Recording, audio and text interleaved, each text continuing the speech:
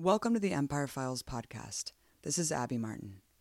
This is the audio version of each episode of the Empire Files hosted on Telesur English.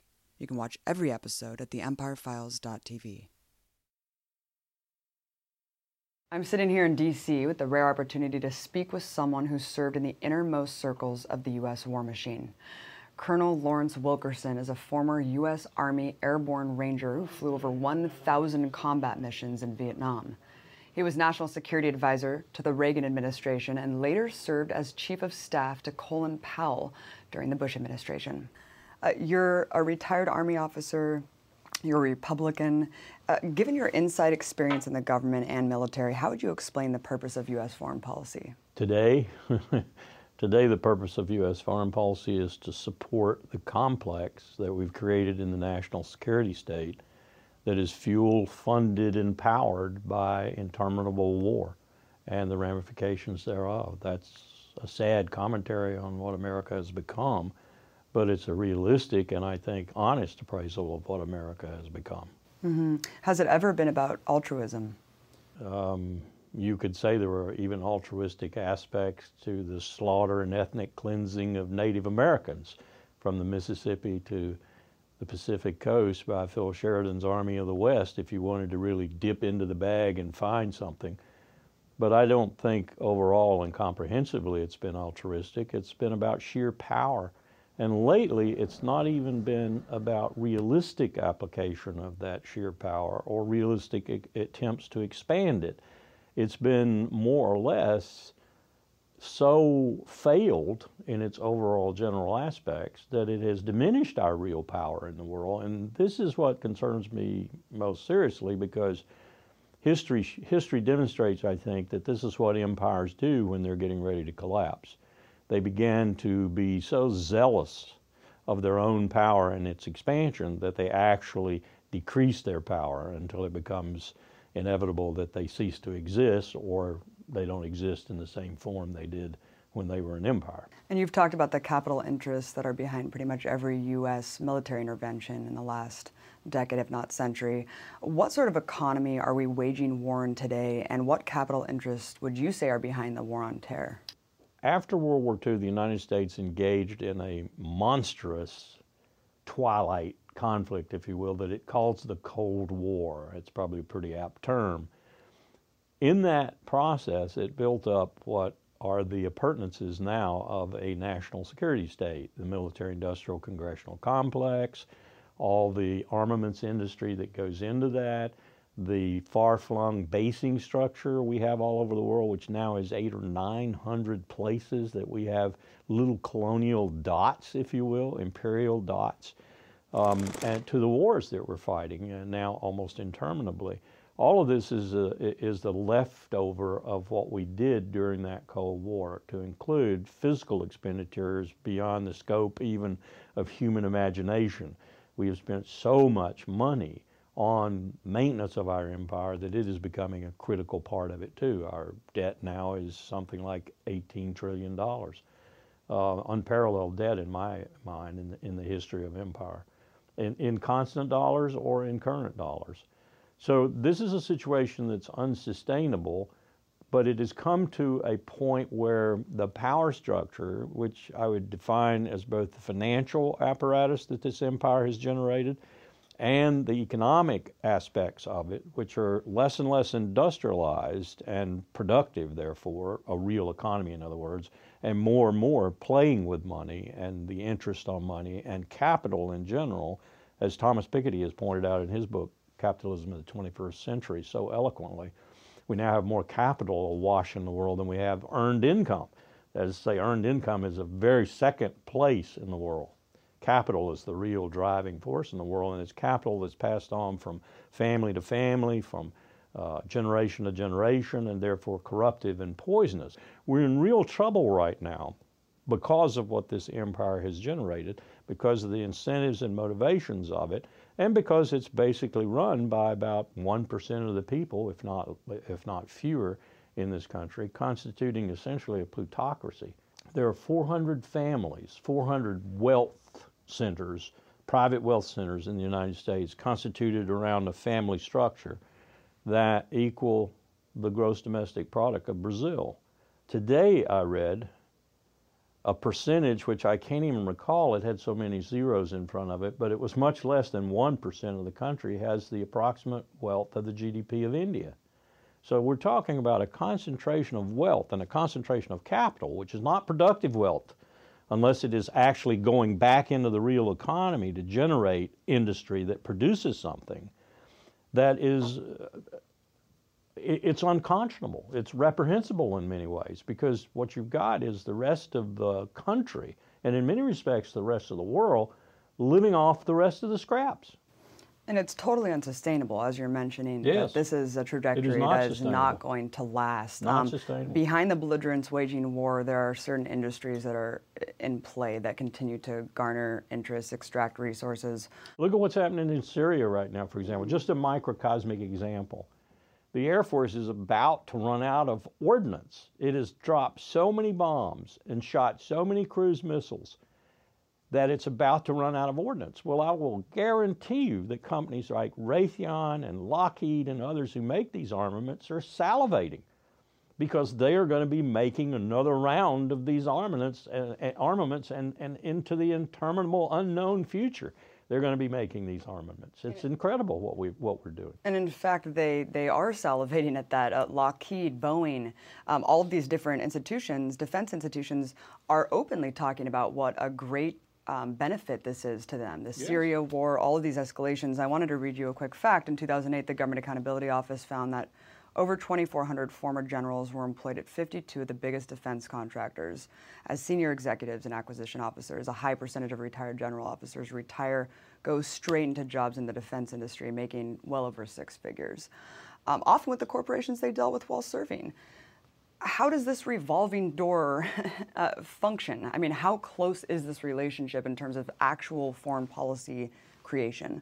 It's so close that you actually had during the Iraq War, and as far as my history lessons go, it's the first time it's occurred this way, and now is going on continuously.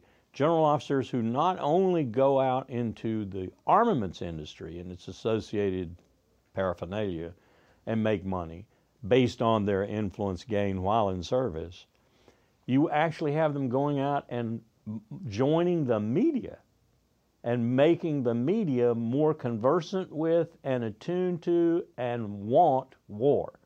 So you actually have general officers who will go out and go to CNN, go to MSNBC, go to Fox News, and they will get, again, your six-figure salaries for being the security experts on those news shows, and they will report to the American people the dire need for this continued conflict, the dire need for soldiers on the ground in Syria, the dire need for more war. It's incredible what has happened in that respect. That's not a direct contribution to the armaments industry, but it's certainly a very vivid contribution to the warmongering and to the interminable state of war. Is it the interlocking board of directorates on these companies, or is it just the advertising that's straight injected into the corporate media? I wish it were something that you could put your finger on like that. It's so many different things, including what you just said, but not necessarily consciously or coherently, except in some cases, I think. It's all of these things contributing, and it's not any one of them. As Eisenhower said in his farewell address, it's not something you put your finger on and say, aha, that's malicious.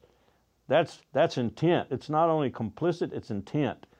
It's not that. It's this accumulation of vast power that's oriented towards what first increases its power and second, what makes it rich, that comes together and causes this. If it were something that you could root out and you could hand over to the FBI or to the Supreme Court or someone to adjudicate, it'd be a different matter, I think. Not that it would get done very easily, but it'd be a different matter. It's not something like that. It's pernicious. It's, as Eisenhower said, it's in every state house, in every federal office building. It's even in every home in America.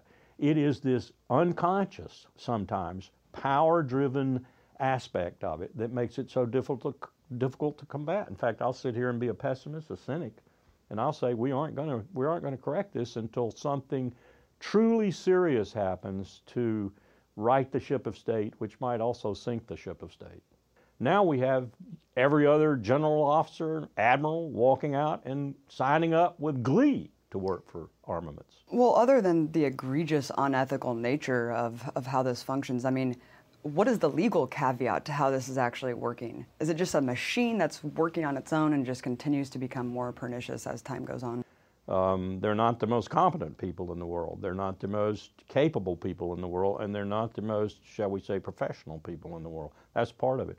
But a second part of it is it's become the thing to do. It's become de rigueur. I mean, it's what you do. If you serve 30, 35 years, you expect to have a six-figure salary with someone like Raytheon or Halliburton or Booz Allen Hamilton. We haven't even talked about the Beltway bandits that do more intelligence than the CIA. And I use that term very loosely there, intelligence. But it is a corporate complex that is growing, and it surrounds everything else, including what I call fateful decision-making, which is the decision-making to send young men and women to die for state purposes. And speaking of the young men and women who go to die, there seems to be a huge class stratification, of course, between the people who are making the policy and the people who are actually giving their lives on the battlefield. I mean, if you join the military in today's age, whose interests are you serving when you do put your life on the line? You're serving what one veteran in my seminar at William & Mary said to me not too long ago, about 3 weeks ago, Army veteran, Iraq, Afghanistan. You're serving the ulterior purposes of the leadership of the country. And I said, what do you mean by that? And he said, you're serving corporate and commercial interest. You're serving the interest of people who bureaucratically are seeking power within the structure. And you're serving the interest of what is basically an incompetent governing process. Wow, that was a pretty powerful statement, I told him, and he said, yep, and I'll never go back again, I guarantee you that, because I didn't realize that until I was about halfway through my last tour in Afghanistan. Let's talk about the draft. It hasn't been in place for some time. On one hand, you have the military so desperate that they're paying NFL and sports stadiums for pro-military propaganda. On the other hand, you have women that are now being pushed to enlist in the draft. What are these measures of desperation mean, and what do you think about the draft? It really isn't an all-volunteer force. It's an all-recruited force, because we're spending billions of dollars to entice these people who feel that they don't have many other prospects into the armed forces. We're bringing them into a service that's supposed to be professional, disciplined, and altruistic. We're bringing them in with the most heinous of selfish, greedy purpose. We're paying them what they couldn't make otherwise. We're giving them bonuses. It is so bad now that the cost for personnel in my Army, and to a certain extent in the Marine Corps, is coming close to being 50% of the cost of that service on an annual basis.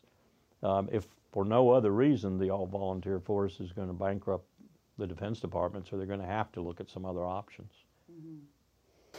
Let's talk about your role in the Bush administration during the lead up to one of the most devastating wars ever perpetrated by the empire, of course, the Iraq War. You not only served as Colin Powell's chief of staff, but you prepared his infamous speech to the UN about Iraq and its weapons of mass destruction.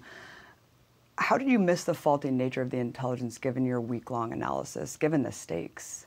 I've looked at it from a much more, shall we say, soul-piercing way. Not only was the intelligence picture a failure on the part of the intelligence agencies for various reasons, it was also cherry-picked by the Vice President. It was put together to a certain extent by the Office of Special Plans in Doug Feist's shop in the Pentagon, and it was largely orchestrated, as the MI6, the British memo said, it was orchestrated, shaped around the policy, or the policy was essentially, fed with intelligence that would shape it, would feed it.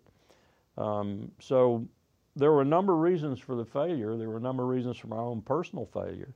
I lament those reasons. I'll never forget the occasion. I'll go to my grave remembering it.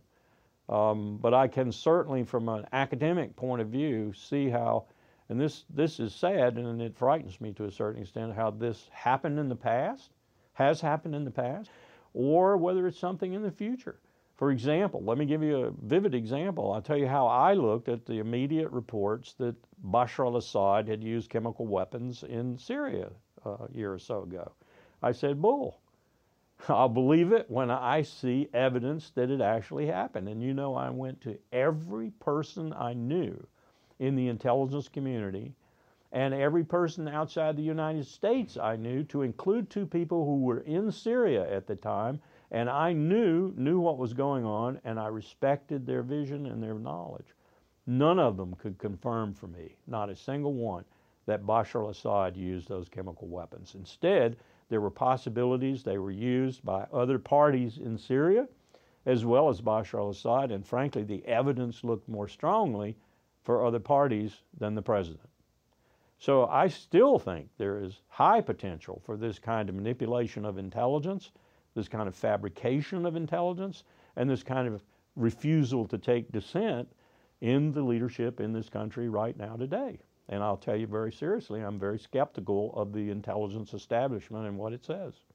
Right. I mean, I always thought it was weird that the UN weapons inspectors were there on the ground, and that's when Bashar al-Assad decided to use the chemical weapons, Right. when he already knew that was the red line. This whole red line mantra, I think, is really interesting, because why should weapons of mass destruction of any sort be that red line to actually legitimize the invasion and occupation of a sovereign nation? I wanted to say one more thing about the case.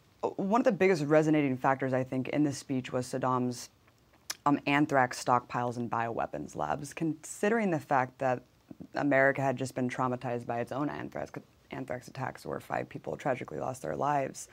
Why did you choose to hinge so much on anthrax in the speech? No, as a matter of fact, we winnored that thing to death. We threw tons of stuff out that we simply looked at and said, all this is an extrapolation from 1991 or 92. In other words, we looked at it and said, the CIA has no evidence that Saddam has done what they're saying he's done. All they've done is made a linear projection. If he was producing 6 ounces in 1991, and we knew that positively from the inspectors after the war, then he's now got 46 ounces because he could do 2 a year, you know, or whatever. That's what they've done. Of course, it came out that the anthrax came from our own bioweapons lab. The final report from the FBI found no hard evidence linking Bruce Ivins to the attack. Well, I don't know that. And I can't tell you why I don't know that, but I don't know that. I don't know it with the clarity with which you just expressed it. That's what the FBI said. Well, the FBI is as incompetent as any other bureaucratic entity within the federal structure, so. Right, but I think it is pretty much conclusive that it came from within, I mean, the biograde of the anthrax came from within the U.S. establishment. It wouldn't surprise me. It wouldn't surprise me. Well, let's talk about what was your kind of deciding factor to speak out and be so vocal. Torture. Really? Torture just, when Powell came through my door in May, I guess it was, of 2004, and told me about some photographs that were going to come out, be made public, about a place called Abu Ghraib in Iraq. By the time I walked out of the State Department, I was ready to go find somebody and cut his throat, because I knew that the United States had been involved in heinous activities in Vietnam. I knew they'd been involved in heinous activities in the Philippines. Indeed, a brigadier general, as I recall, had machine gunned 1,000 people in a ditch in the Philippines. And Teddy Roosevelt had sent him a telegram congratulating him until people found out what he'd really done, and then Teddy had to kind of withdraw that approval. But I knew we'd done some really bad things in the past, particularly in war. But I never knew in any time in our history where those bad things had not only been authorized at the highest levels in the land, but encouraged by the highest levels in the land. And I mean the President and the Vice President of the United States and some of the cabinet officers. They were complicit in this. They gave instructions that they damn well knew were going to cause the armed forces of the United States to involve themselves in violations of the Geneva Conventions, the law of war, and the manuals that they operated under. That just threw me. That I said, I can't stay silent anymore. I'm going to speak out. And looking back at the horrors of the administration, as you mentioned, the torture, wanton detention, and then, of course, the illegal war, essentially, that was based on false pretenses that cost the lives of 1 million Iraqis. Do you think that any members of the Bush administration should be charged with war crimes? I've said so in the past. I do think they should be charged. I think 6 lawyers in particular ought to be disbarred immediately. They should have been disbarred immediately. I think they should probably also be tried. Soldiers have been continuously dying in Afghanistan. It's America's longest war. Today they're still facing death, horrific injuries for essentially no purpose, it seems. I mean, how do you think they should understand the war in Afghanistan? What do you think their purpose should be? The war in Afghanistan has morphed. It's not about Al-Qaeda anymore, and it's not about the Taliban anymore. It's about China, Russia, the soft underbelly, which is mostly Muslim, of Russia, about Pakistan, about Iran, about Syria, about Iraq, about whether Kurdistan is stood up or not, and ultimately about oil, water, and energy in general. And the U.S. presence in Afghanistan, I'll predict right now, will not go away for another half century. Oh my God, that's a horrible thought. And it will grow. It will not decrease, it will grow. And let's talk about strategic influence, especially, you know, we see this Cold War resurrection going on right now. As someone who's lived throughout the Cold War, the schism within the establishment when it comes to Russia and this new posturing with Russia. After the reunification of Germany, there was a promise on behalf of NATO that it would not continue to build up.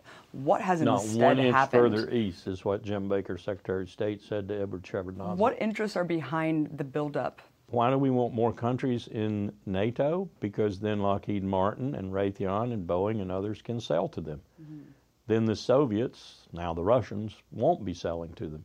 Why do we want Ukraine? Don't we have enough? I mean, empire never has enough.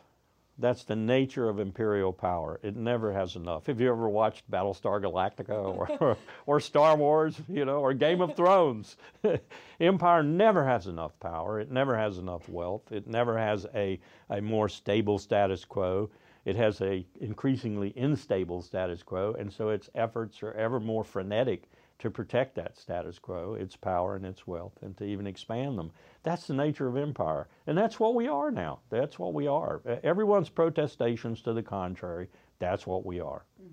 Depending on whose reports you read, about a third, 20% I'll say to 30% of Russia's heavy armaments industry is in Ukraine. What do they do for tanks? What do they do for their heavy armaments in their military if Ukraine goes? The idea that we could do something in Ukraine, covert or otherwise, and have Putin not respond is just laughable. You know, I feel like a lot of people, of course, feel helpless, especially those of us living within the empire, paying and sponsoring all these atrocities with our tax dollars. What can we do from preventing this government, the military-industrial complex, from crushing us? The people, the American people, or at least a substantial, powerful minority of them, hopefully a powerful majority of them, are going to have to get sick and tired of this. They're going to have to get angry about it, and they're going to have to take action. That's the only thing that I see as a way to salvage this republic before it sinks completely. We are going to have a very powerful minority, or hopefully, as I said, a majority, 51%, 52%, who actually stand up on their hind legs and say, I've had it. This isn't going to happen anymore. You're not getting... Does that mean revolution? It might. It might indeed.